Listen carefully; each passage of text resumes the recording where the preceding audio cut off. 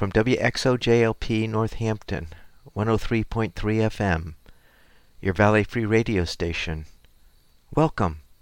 I'm Warren Odess-Gillette, and this is A Baha'i Perspective.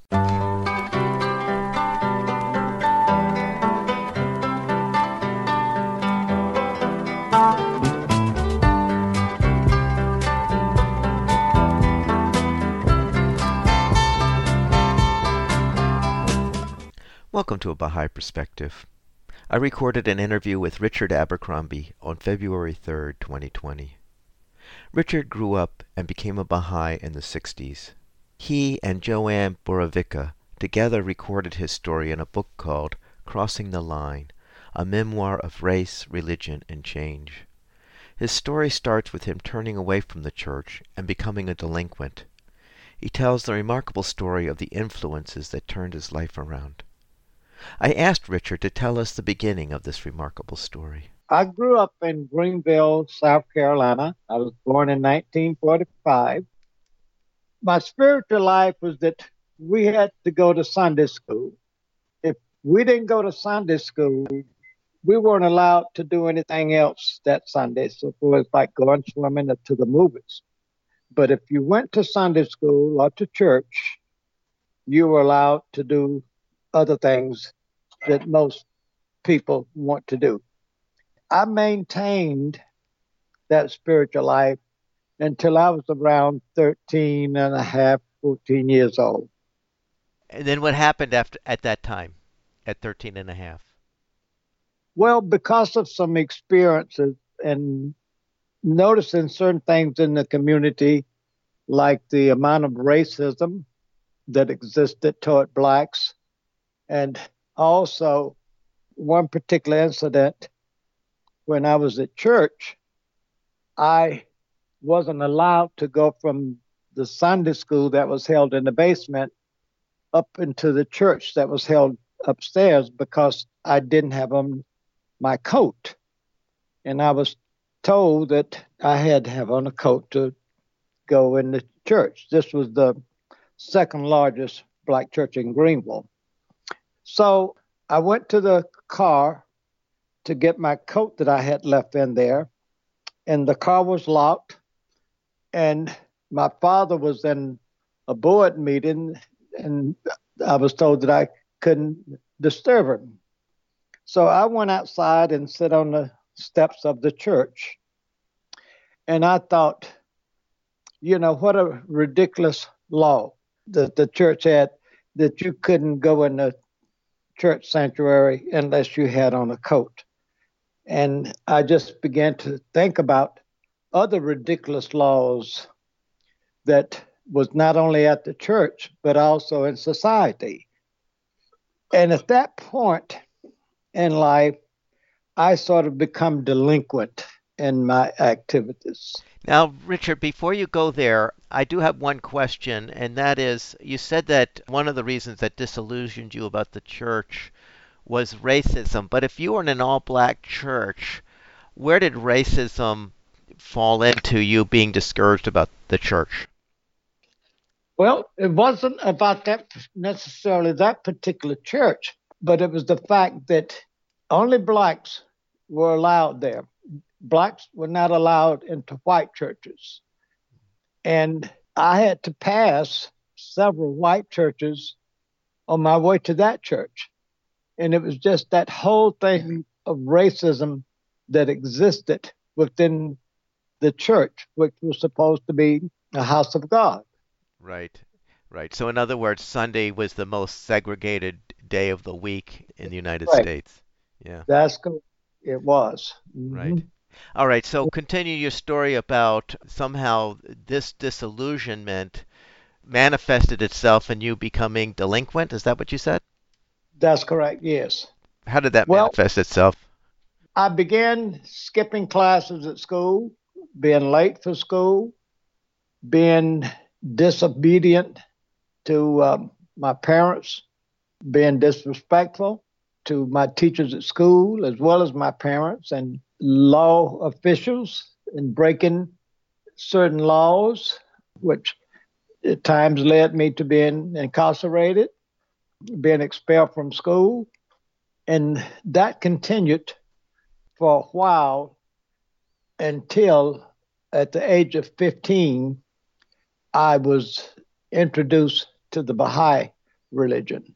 All right. So, Richard, before you go any further, I want to ask you, I mean, I guess you were a good boy while you were going to church, and then you crossed over into being a bad boy after you were disillusioned with the church. Why the extremes? I mean, why didn't you like just be disillusioned with the church but still be a good boy? Well, one thing I thought about was this whole idea about God. I felt that God was like a Santa Claus. And somewhere along the line, people forgot to tell some generation forgot to tell the other generation that Santa Claus was just make believe. And I felt that the same thing had happened about religion and God, because there were certain things about religion that I found very hard to believe, such as the physical body of Jesus ascending to heaven. And if God was all loving and the most forgiving and the most compassionate, how could he condemn a soul that he created to live in eternity forever and ever and ever? And I knew that heaven couldn't just be up, because depending on the time of the day, if at 12 o'clock at noon you point up as toward heaven, at night, because of the rotation of the earth, you're pointing in an entirely different direction. So certain scientific things and certain things that I was taught in the church to believe just didn't make sense. Hmm. And that was part of the reason I no longer felt this connection with God and the church. However, I didn't completely lose it, because I knew in my mind and my heart that there had to be a creator.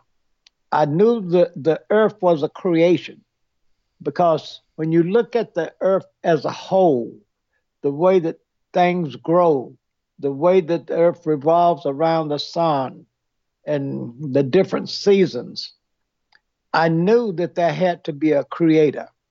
I just couldn't accept certain things that I was taught about that creator.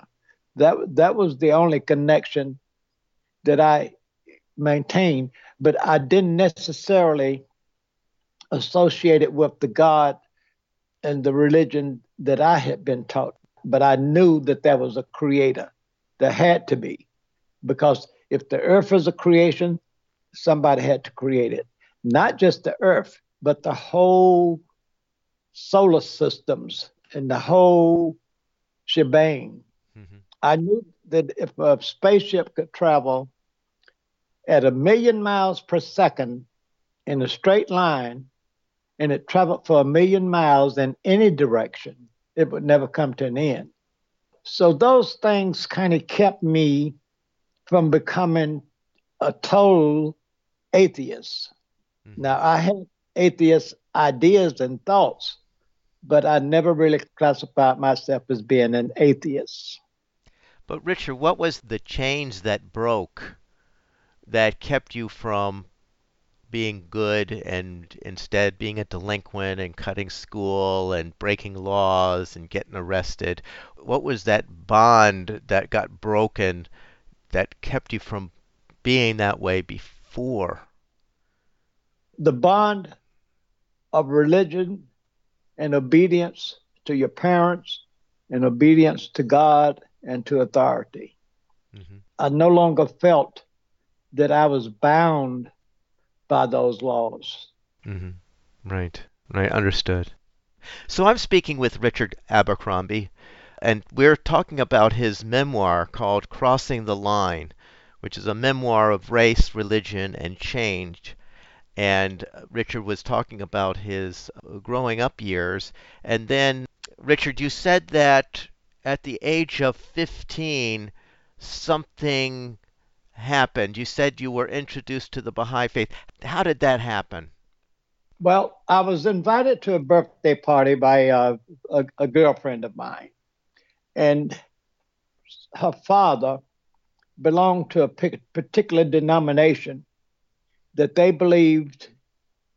Now, I'm not sure if all the people in his denomination believed this, but he believed that there was only one birthday worth celebrating, and that was the birthday of Jesus, which Christians accept as being in December.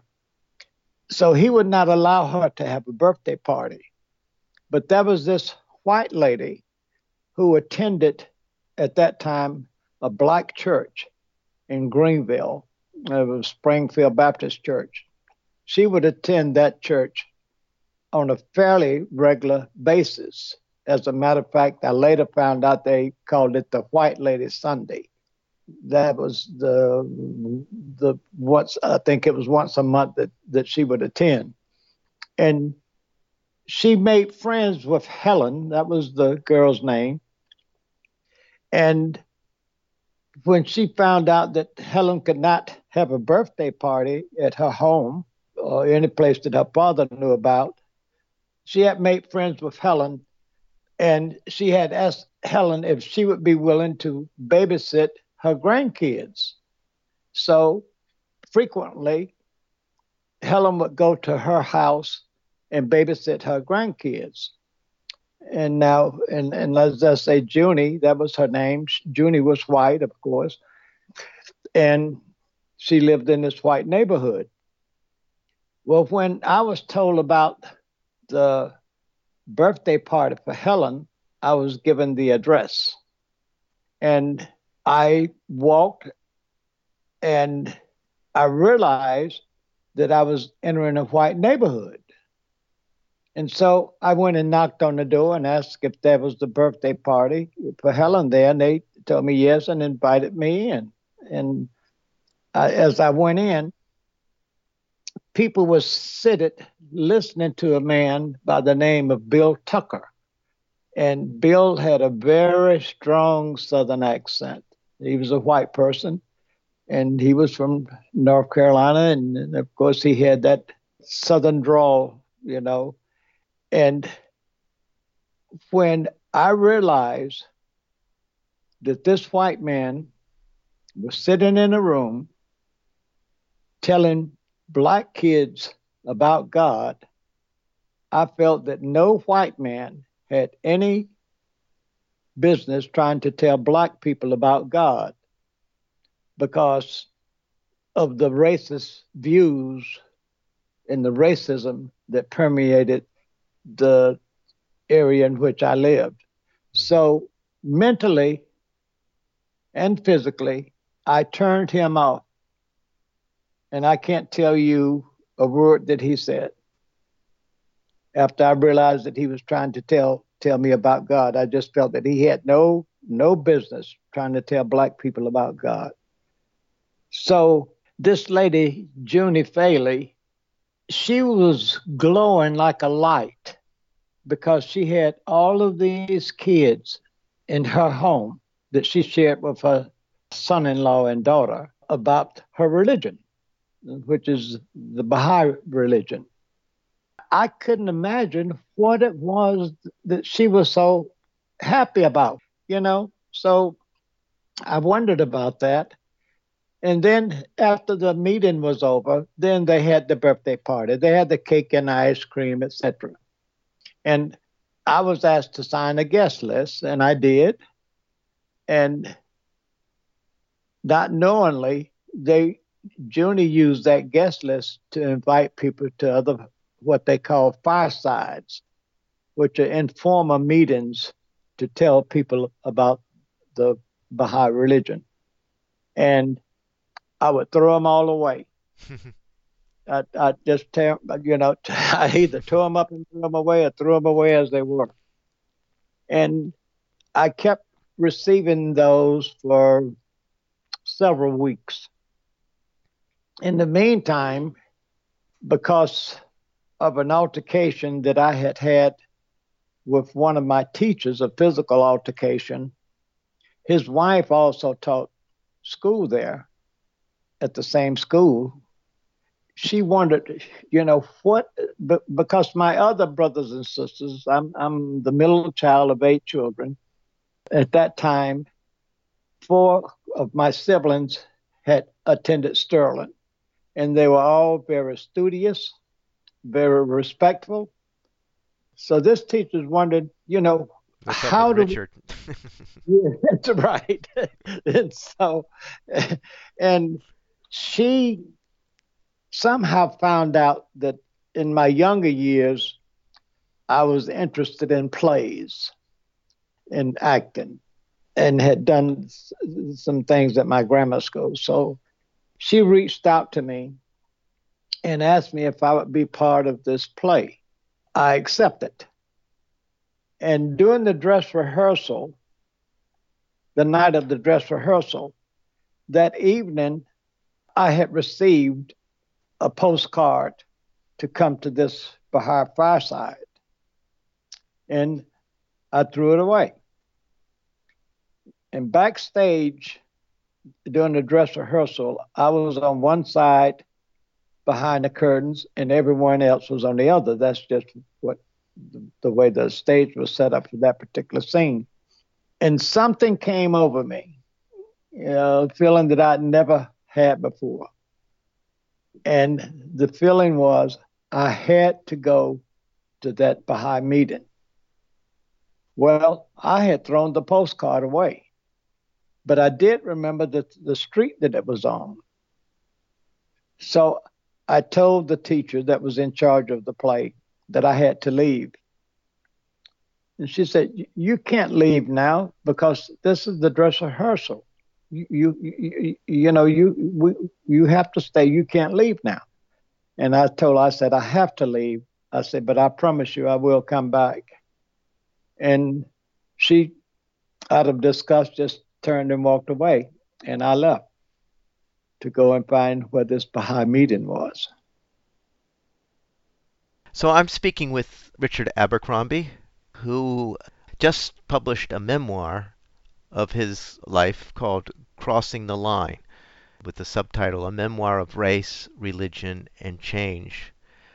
And so, Richard, what happened when you headed over to what the Baha'is call a fireside, which is an informal gathering telling us people about the Baha'i faith? Well, I knew where the street was. I remember the street name and I knew where it was. It wasn't very far from the school. I would imagine maybe half mile, a mile, no more than a mile.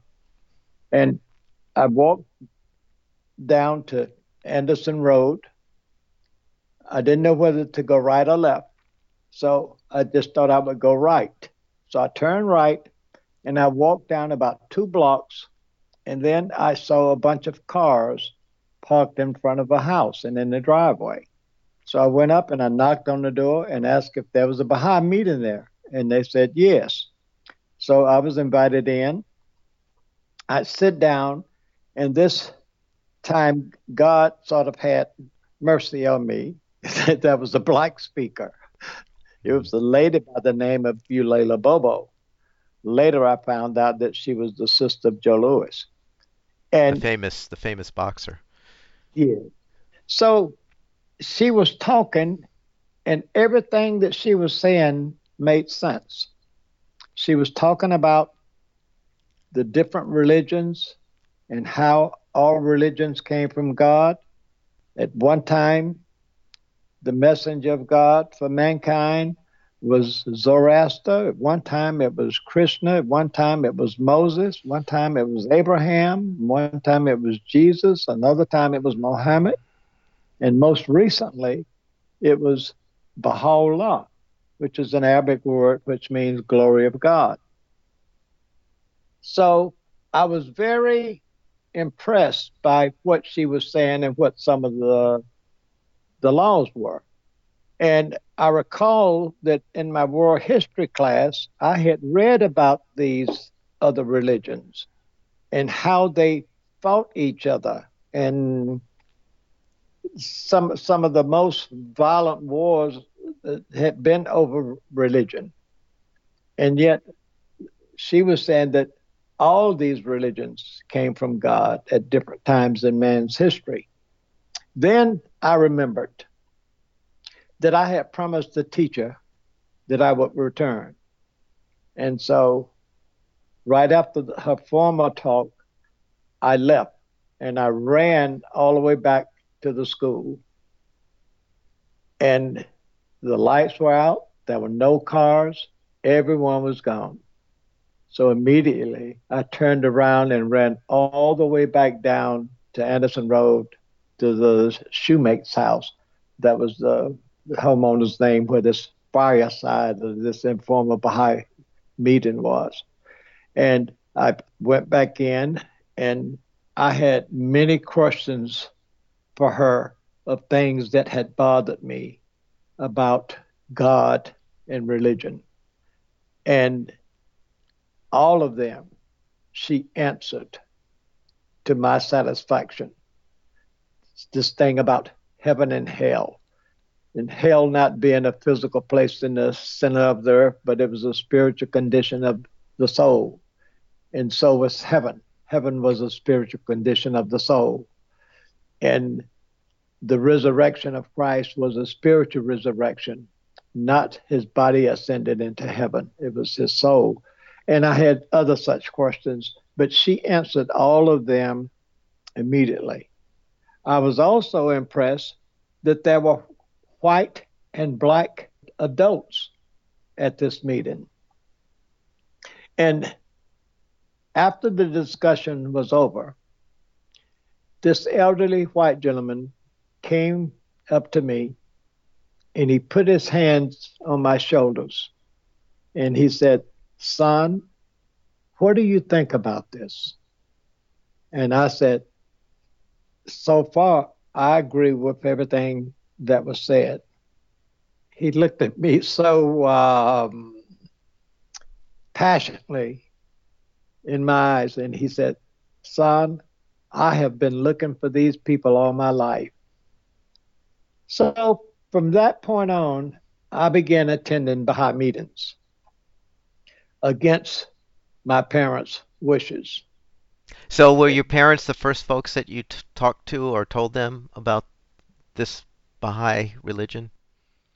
Well, it sort of came about that I had a part time job. I cleaned three offices at night, and I was getting home much later because a lot of times there was a Baha'i meeting afterwards, and I would either attend the Baha'i meeting first and then have to go and take care of the offices that I was under contract to do, or I would do the offices first and then go to a meeting, and sometimes I'd stay late. So I started getting home much later than normal.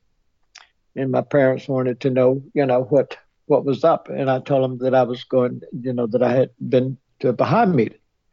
And my father wanted to know, what is this? And he began questioning me.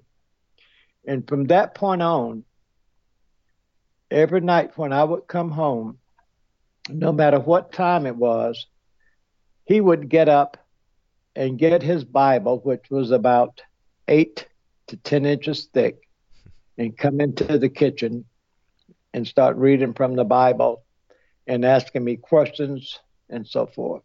And eventually it began to wear on me about these inquisitions. And I remember one night I got home very late and I was very quiet, and I came into the house, and my mother usually left dinner for me in the oven. And I opened the oven and I got my plate out, began to eat, and I heard my father's footsteps coming toward the kitchen. And I thought, oh God, don't let him come in here and bother me tonight, because I was tired. Mm. And some nights I had homework that I had to do. So anyway, he sat down with the Bible and he opened it up and he read something from it. And I wasn't really listening to what he was reading. And then he asked me, he said, what do you say about this? What he just read?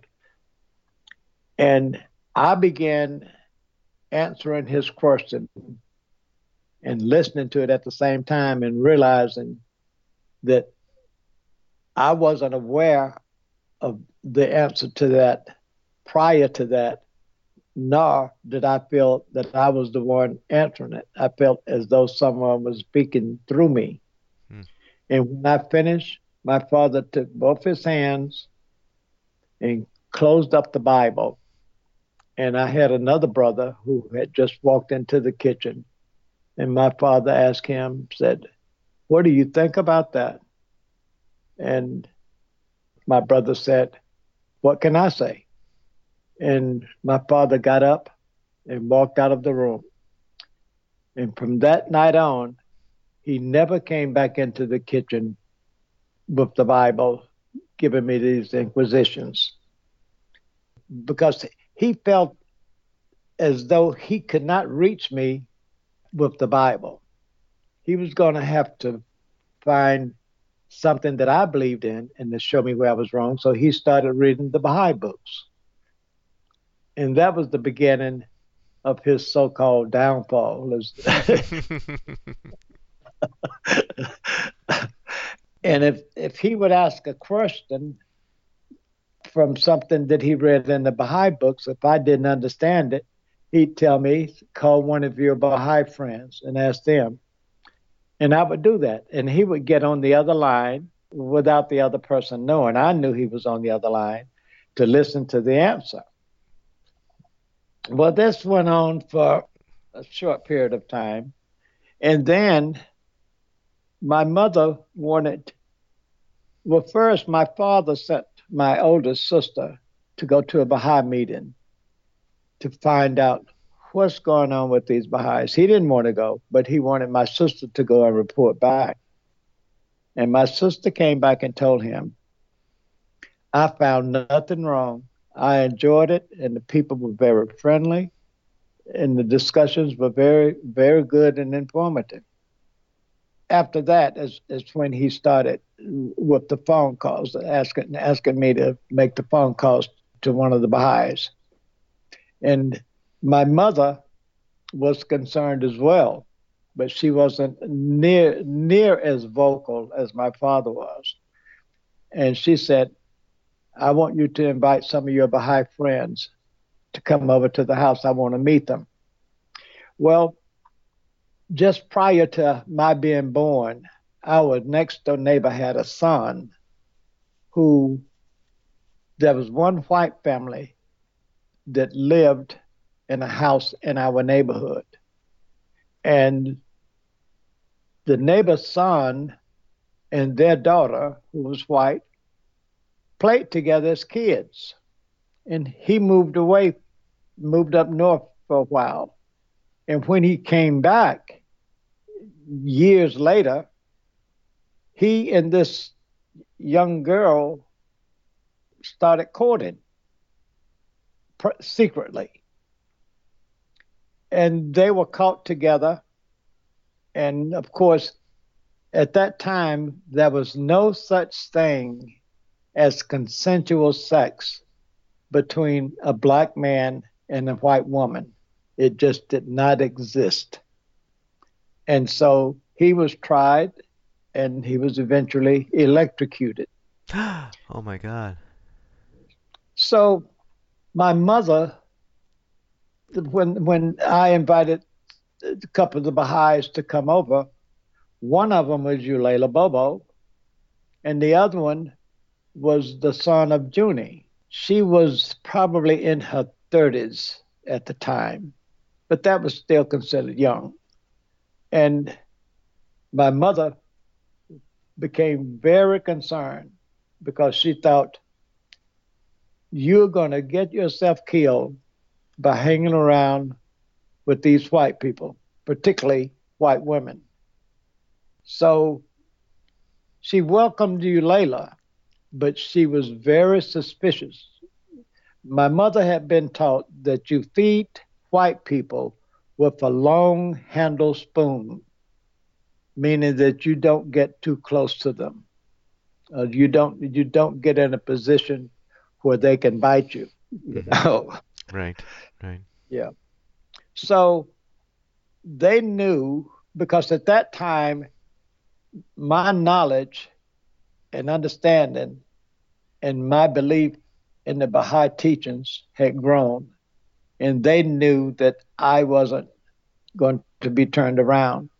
Plus, on top of that, I had school teachers who called my home to talk to my mother to tell them about the changes that they had seen in me so far as school and my general behavior. And of course, my parents had recognized some of that themselves. So, to move along with the story, Eulela Bobo she felt that by me being at the age that I was, in the situation with my family and all, that it was going to be very difficult for me to remain steadfast in my beliefs with the way that my parents felt. So she began talking to my parents. Now, also, the neighborhood that the Bensons lived in was very prejudiced.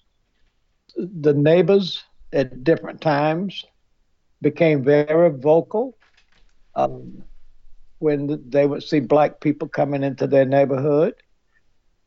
And the matter of fact, at that time, anytime a black person went to a white person's house, if they worked in the yard or if they were the maid or the butler, they always went in the back door. Well, when Eulela was staying with the Bensons, she always used the front door. And this was against the norm. So that was another reason for their concern. You know, this black lady going in and out of the house all times of the day and night through the front door, and they discovered that she was living with the Bensons and wasn't living in a maid's quarters or anything like that. She was Mm-hmm. living in the house.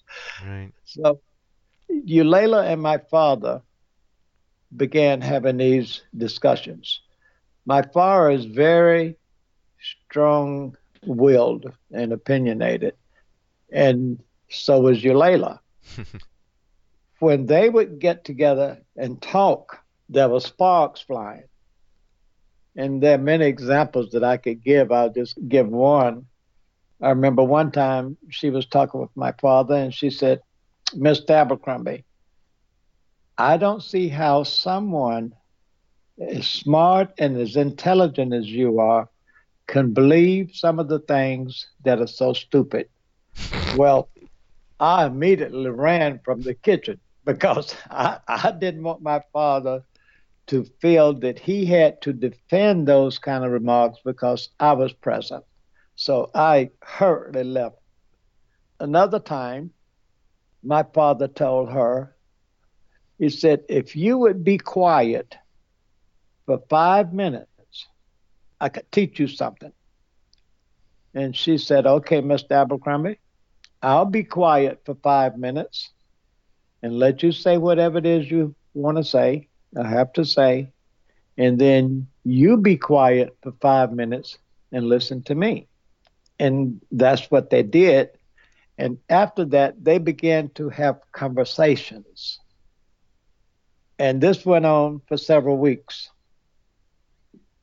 And then my father, along with reading some of the Baha'i books, because he was trying to find something in there that he could attack me with and to show me where this was false. And after several weeks, maybe maybe more than a month, probably 2 months, because at first they would stay up all night until it was time for my father to get ready to go to work. And Eulela would then go upstairs and get her Bible and study on some of the things that they had talked about to be able to give him a different perspective of what he saw. And so after a while, my father said that he had stayed up all night fighting with the angel Gabriel, and the angel Gabriel won, and he was ready to become a Baha'i, but he did not want to sign his cards for two reasons. One, he wanted to wait till my mother was ready, and the other, he wanted to be able to talk to members of his church to try and teach them about the faith. But then finally, he felt that it was time for him to become a Baha'i, whether any of the members from the church were ready to listen, or if my mother was ready to become a Baha'i, and he became a Baha'i. Yeah, he was the first of my family to accept the faith. And I honestly thought that if ever at all my father became a Baha'i, he would be the last in my family to do so. Yet he was the first. Interesting. Interesting. So I'm speaking with Richard Abercrombie, and he's written a memoir called Crossing the Line, a memoir of race, religion, and change. And he's talking about how he ran across the Baha'i faith and how then he had to deal with his father, who was a fundamentalist Christian and opposing Richard's involvement in the faith, and how ultimately his father embraced the Baha'i faith. Now, there's a story, Richard, about your friends. When you start introducing the Baha'i faith to your friends, and there's a story about how you had a car and you would, or and your friends sort of made an arrangement on how, okay, if they wanted to borrow the car, but in order for them to borrow the car, you gave them some conditions. Why don't you tell us about that story? Well, at that time, I had a 34 Ford five window coupe with a rumble seat. Now, that was a pretty old car and it was a classic. And many times they want me to give them a ride. And one person in particular, William Smith, who is known either by the name of Butch or Smitty, I had told him that I would give them a ride if they would go to a Baha'i meeting. And so they consented. He and two of his other friends. I can't remember if Smitty sat in the front or whether he rode in the rumble seat in the back. A rumble seat is sort of like a trunk in a car opening in reverse that you could sit in, and you were actually like in a convertible. So I took them to a Baha'i meeting. And when we got there, they realized that they were in a white neighborhood, just as I had done months earlier. And they were not going to go in because at that time, you did not go, if you were black, you did not go into a white neighborhood after sundown. And it was well after sundown, and they weren't going to go in. And I had to coax them and tell them that I had been there many times. I had no problems other than having to listen to some obscenities sometime from the neighbors. I was finally able to coax them. I told them, if you don't go in, I'm not taking you back home. So you have to walk back home. So they finally consented to go in. And when Smitty walked in, he saw this lady that came to of what they called the White Lady Sunday, which was Junie Faley. He saw her, and then he happened to see one of his mother's best friends, who was Miss Annie Hurd. And when he saw them, he felt comfortable. He felt that no harm would come to him because he knew two people there. One was white and one was black, and he knew both of them. He was familiar with them. And so he sat down and he began to listen. And over a period of time, after having read some of the books and studied, Smitty became a Baha'i, and he was very staunch Baha'i, and he's still serving the Baha'i faith. And of course, his story is also included in the book. One of the things my classmates first noticed was, of course, my behavior had changed, and it was during the fast. I became a Baha'i in December, and the fast starts in March, so it's just been a few months.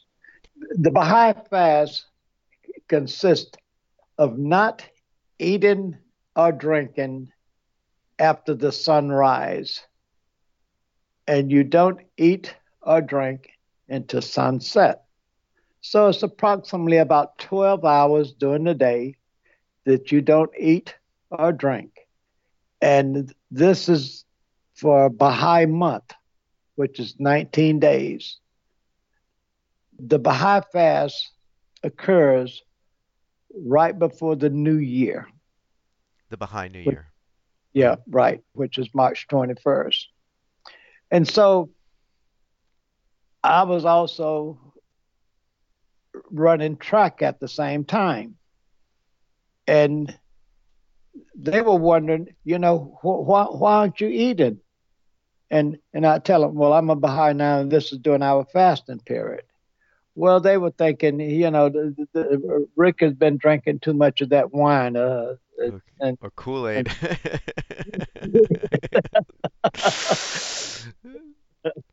and and Right. so several of my classmates, including Smitty, were wondering, what's going on with him.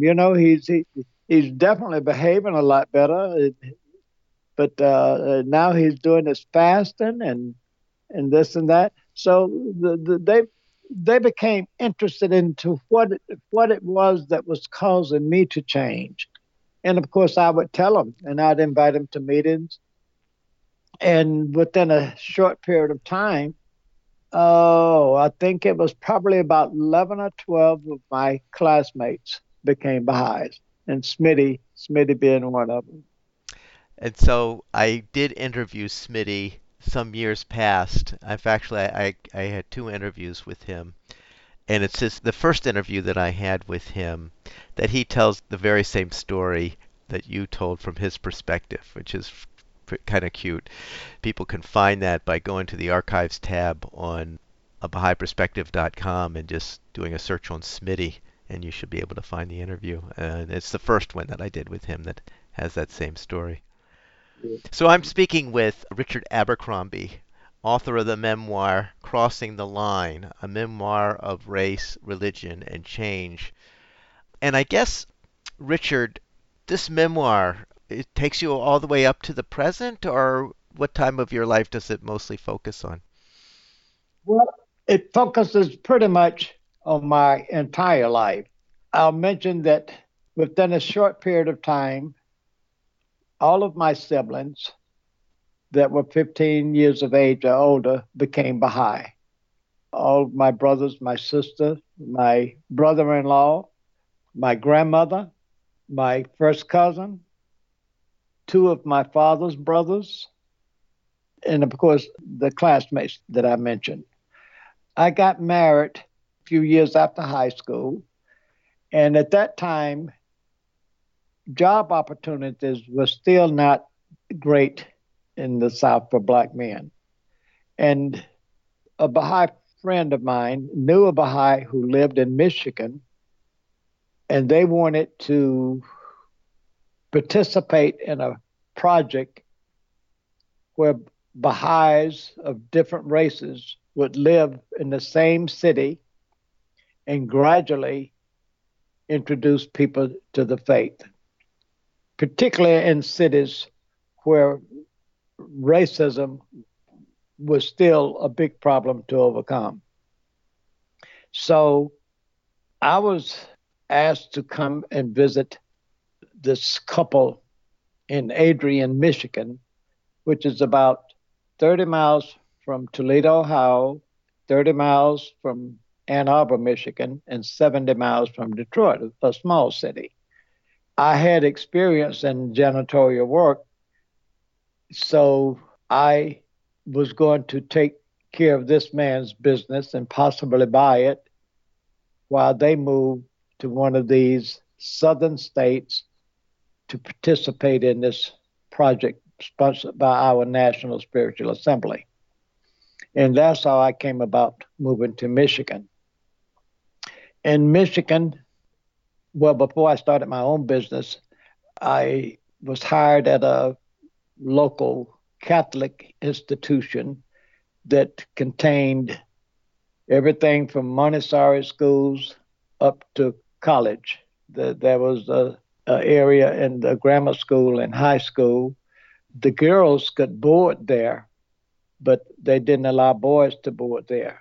And boys were not allowed to attend the high school. The boys could attend up, I think, to 7th or 8th grade. So I was employed there for several years. I ran into a different type of racism in the North. It wasn't as blatant as it was in the South, but it still existed. And opportunities, a lot of the racism that was in the North did not prevent you from seeking other opportunities. It still could sting. Eventually, I started my own janitorial service, and it was quite successful for a number of years. I continued serving on Baha'i institutions and serving the Baha'i faith. And then, after living there for 20 years, I moved back to South Carolina, and the climate between the black and the white races was very different than it was when I left. And I've been able to travel to Haifa, Israel, which is the world center for the Baha'i faith. I have been on pilgrimage there. A pilgrimage is where you go for 9 days. You get to visit the place where Baha'u'llah, the founder of the Baha'i faith, was kept in prison. He died a prisoner there, and other holy places. And I also was able to visit Christian places like the Cave of Elijah, the birthplace where they believed that Christ was born, the place where he was executed, and so forth. And I've been there 3 times, once as a visitor and twice with my family that became Baha'is as well. Two of my children became Baha'i, and my wife became a Baha'i. And it's just been a wonderful experience. And I've also traveled to India and to Africa. I have told people that if I had not become a Baha'i, I would either have spent my life in prison or I would have been dead. And I strongly believe that to this day. So I'm speaking with Richard Abercrombie, and we're talking about his memoir that he wrote, Crossing the Line, a memoir of race, religion, and change, and how the Baha'i faith, as he said, saved him from either going to prison or getting killed. So, Richard, Crossing the Line, what made you think of that title for your memoir? What happened was probably, I guess, maybe close to 30 years ago, I had began writing this story. And I am not an author. So I was having difficulty getting beyond 9 pages. I think it was 9 pages. When I was on one of my trips to Haifa, Israel, Kaiser Barnes, who was a member of the House of Justice, which is the supreme governing body of the Baha'is of the world, he had heard some of my story. from my sister, who was at the time serving in Haifa, Israel, as an assistant, administrative assistant. Kaiser knew about some of the history of how I became a Baha'i and other members of my family had become a Baha'i. And he said, you should write a book about your story. And I told him that I had started at one time, but I had reached sort of like a standstill. And he said, I want you to come to my office tomorrow and I want to talk to you. And Kaiser Barnes told me, he said, your story could be an inspiration to other people, other young people. He said, you should finish writing your book. I gave it some thought, but I stayed idle for quite some time. And then my son, James Richard Abercrombie Jr., knew a person who had published a Baha'i book, a lady by the name of Joanne Borovica. He said, Joanne, he said, you should encourage my father to finish the book. Well, Joanne had already published a book called Light of the Kingdom, which is Baha'i understanding of the Bible. Joanne approached me and mentioned that my son had approached her about possibly giving me assistance in finishing the book. I was very delighted to have someone who had published a book to assist me with finishing mine. I don't think my son could have picked a better person because she knows how to dig into situations and things to help the story. And she did just that. She and I laughed, cried, and prayed during all the times, because a lot of times just retelling stories and bringing back memories of how it was in the 60s and some of the things that I encountered, not only from family at first, but also from people who were opposed to blacks and whites being together. And some of them were very dangerous. I've been into some situations that were life-threatening, and I had to recall a lot of those. Some of them brought back unpleasant memories of some of the things that I endured. And that was after I became a Baha'i. I endured more racism and hostility after I became a Baha'i than before. And I had to go through all of that. But anyway, she and I spent several times rewriting this story. And so this year, the book came out. My wife had the privilege of visiting you over the Christmas holidays, and you graciously gave her a book that you inscribed for her. And she started reading it on the way home from our trip. And she could hear your voice and your mannerisms in your speech in reading the book. And so that wasn't lost with Joanne's help, which I think gives credit to Joanne's ability to help you write this book, but not lose the voice of Richard Abercrombie. Yes, well, I think so too. I give her credit for it as well. If you'll notice, the book was dedicated to Kaiser Barnes, my son, James, and Joanne Borovica, because the three of them played a very unique and necessary part in getting the book published, written and published. Well, Richard Abercrombie, author of Crossing the Line, a memoir of race, religion, and change, thank you so much for sharing your story.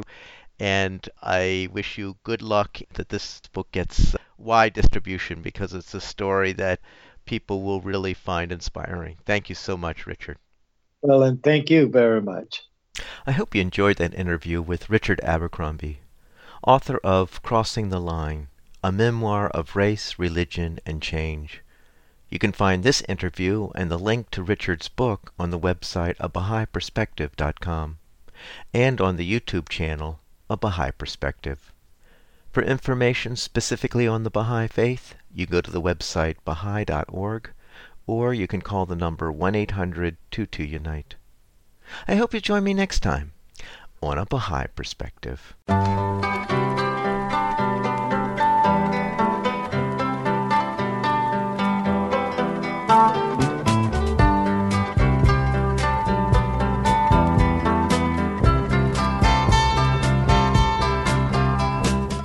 This is WXOJLP Northampton, 103.3 FM, your Valley Free Radio station, streaming at www.valleyfreeradio.org.